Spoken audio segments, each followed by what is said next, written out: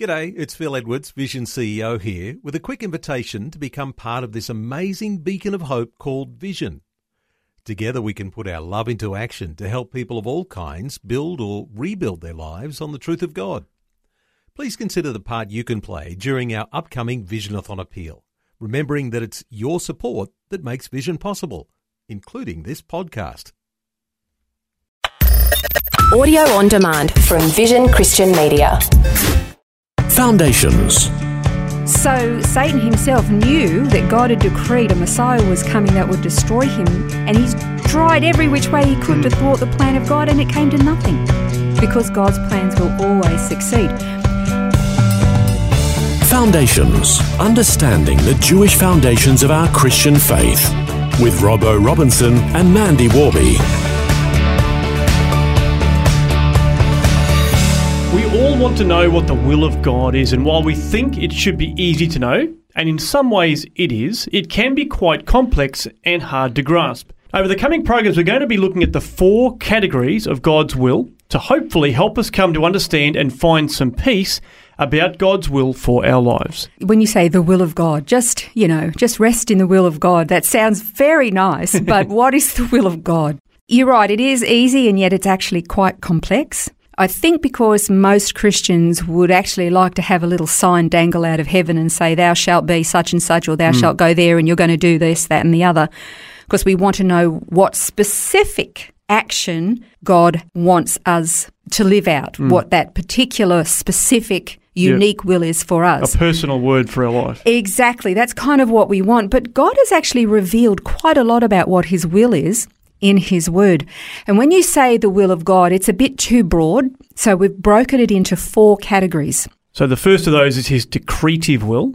That's what we'll look at today.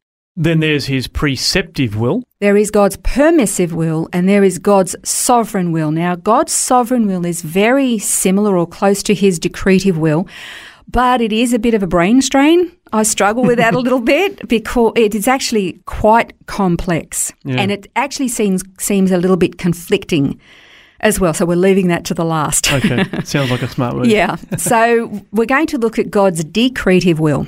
And what this basically means is that God alone decrees that something is going to happen. He determines it.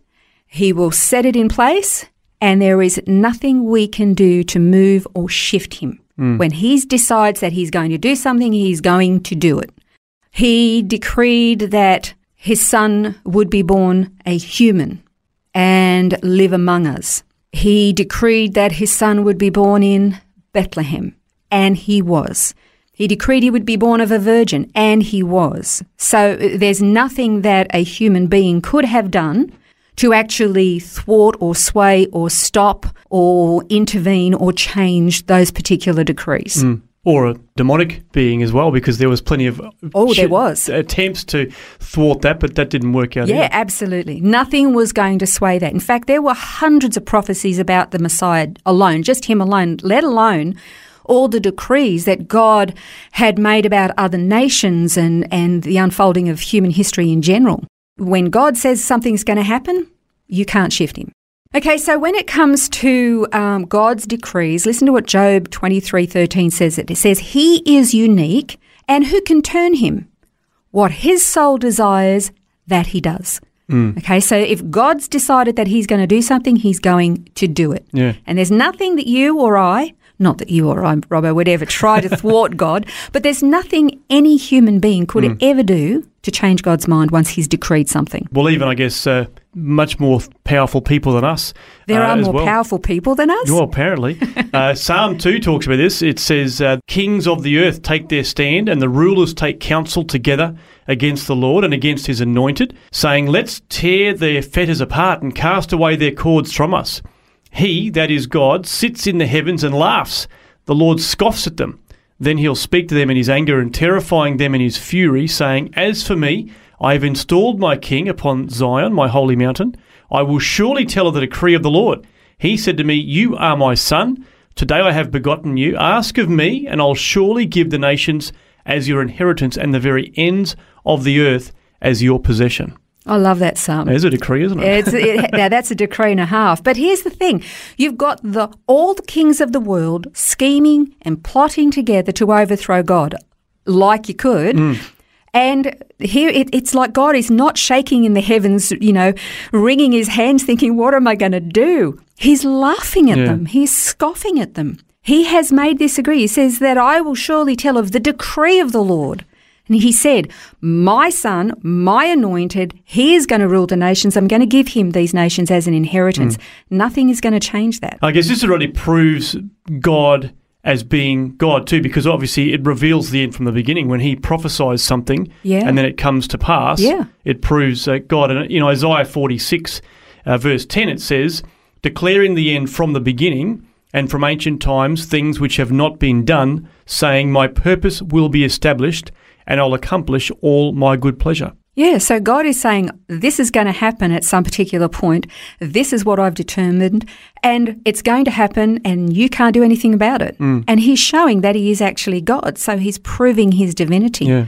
And again, we can see something up ahead. You mentioned spiritual entities. So if God prophesied right back in the garden that the seed of the woman was going to crush the serpent's head, so Satan himself knew that God had decreed a Messiah was coming that would destroy him, and he's tried every which way he could to thwart the plan of God, and it came to nothing because God's plans will always succeed. And Paul actually spoke, I believe it was at Mars Hill, in Acts 17, you can read about it, where he was talking to the people at Mars Hill. And he was talking about how the Lord made the heavens and the earth, that he doesn't dwell in temples made with hands, and you can't serve him as in the fact that as though he needed something, because God doesn't actually need us. He uses us as to achieve his purposes. But if we decided to fall to the ground and throw a hissy fit, he'll find somebody else. He doesn't actually need us. Yeah. And he goes on to explain to them that we live and move and have our being in him. And so, again, what he's emphasising to these Gentiles is that God is the one who is in control. He's the one who orchestrates, sets the boundaries of nations and peoples, and he's the one orchestrating all of human history. And there's nothing we can do to change it because he's God. Yeah. It's amazing. And he's been doing that since the beginning of time. Obviously, Genesis 1, we see his decrees, and it hasn't stopped since then. No, it hasn't. I mean, God opens his mouth and it's like this creative power of God's word, and everything comes into being. Let there be light, and there was light. He decreed the fish in the waters, and he decreed all of the creatures crawling on the land and filling the skies of the heavens. Could you imagine? I hope there is a video of that in heaven.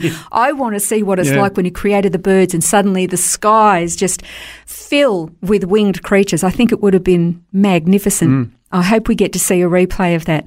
But the point is, we cannot change God's decretive will. There's nothing we can do about it. And as we saw, you read out Psalm 2, where all these leaders conspiring together, and yet God is laughing, God is mocking at them, and nothing is going to change it. So because God has made this decree for human history, it is going to unfold in the manner that he's decreed that it will. But the purpose is his plan of redemption. If it doesn't unfold, then our goose is cooked, so to speak. The plan of redemption is absolutely essential for us, which is why he put it in place. We don't always comprehend, it doesn't make sense to us, and we don't understand the way it unfolds. But then after something has happened, you can look back at it and you have this like wow takes place in your brain where you go, look at what he did. The Jewish people, a lot of the secular atheistic Jewish people look at the Holocaust and they can't reconcile that part of God's plan to rebirth the state of Israel came out of the ashes of the Holocaust. How could it be God's will that 6 million Jews, not to mention how many other millions of people died in that atrocity, but that out of the ashes of those 6 million Jews that God would rebirth the state of Israel? And yet when you look at Ezekiel 37, you see God saying that the whole house of Israel was dead, this valley of dry bones, and yet out of that death God resurrects them and has shown his power. But they find it hard to reconcile that was part of God's decreed will. But the point is that just because we don't understand it, Just because we don't like it or don't comprehend it doesn't mean we can change it or alter it, and it doesn't make it wrong. We're the ones who've got to conform to that. So that's God's decretive will. We're going to continue to learn about the will of God on Foundations. In our next program, we're going to move from the decretive will to his preceptive will. This has been Foundations, a look at the Jewish foundations of our Christian faith. For study notes, resources and more, see vision.org.au/foundations. Thanks for taking time to listen to this audio on demand from Vision Christian Media. To find out more about us, go to vision.org.au.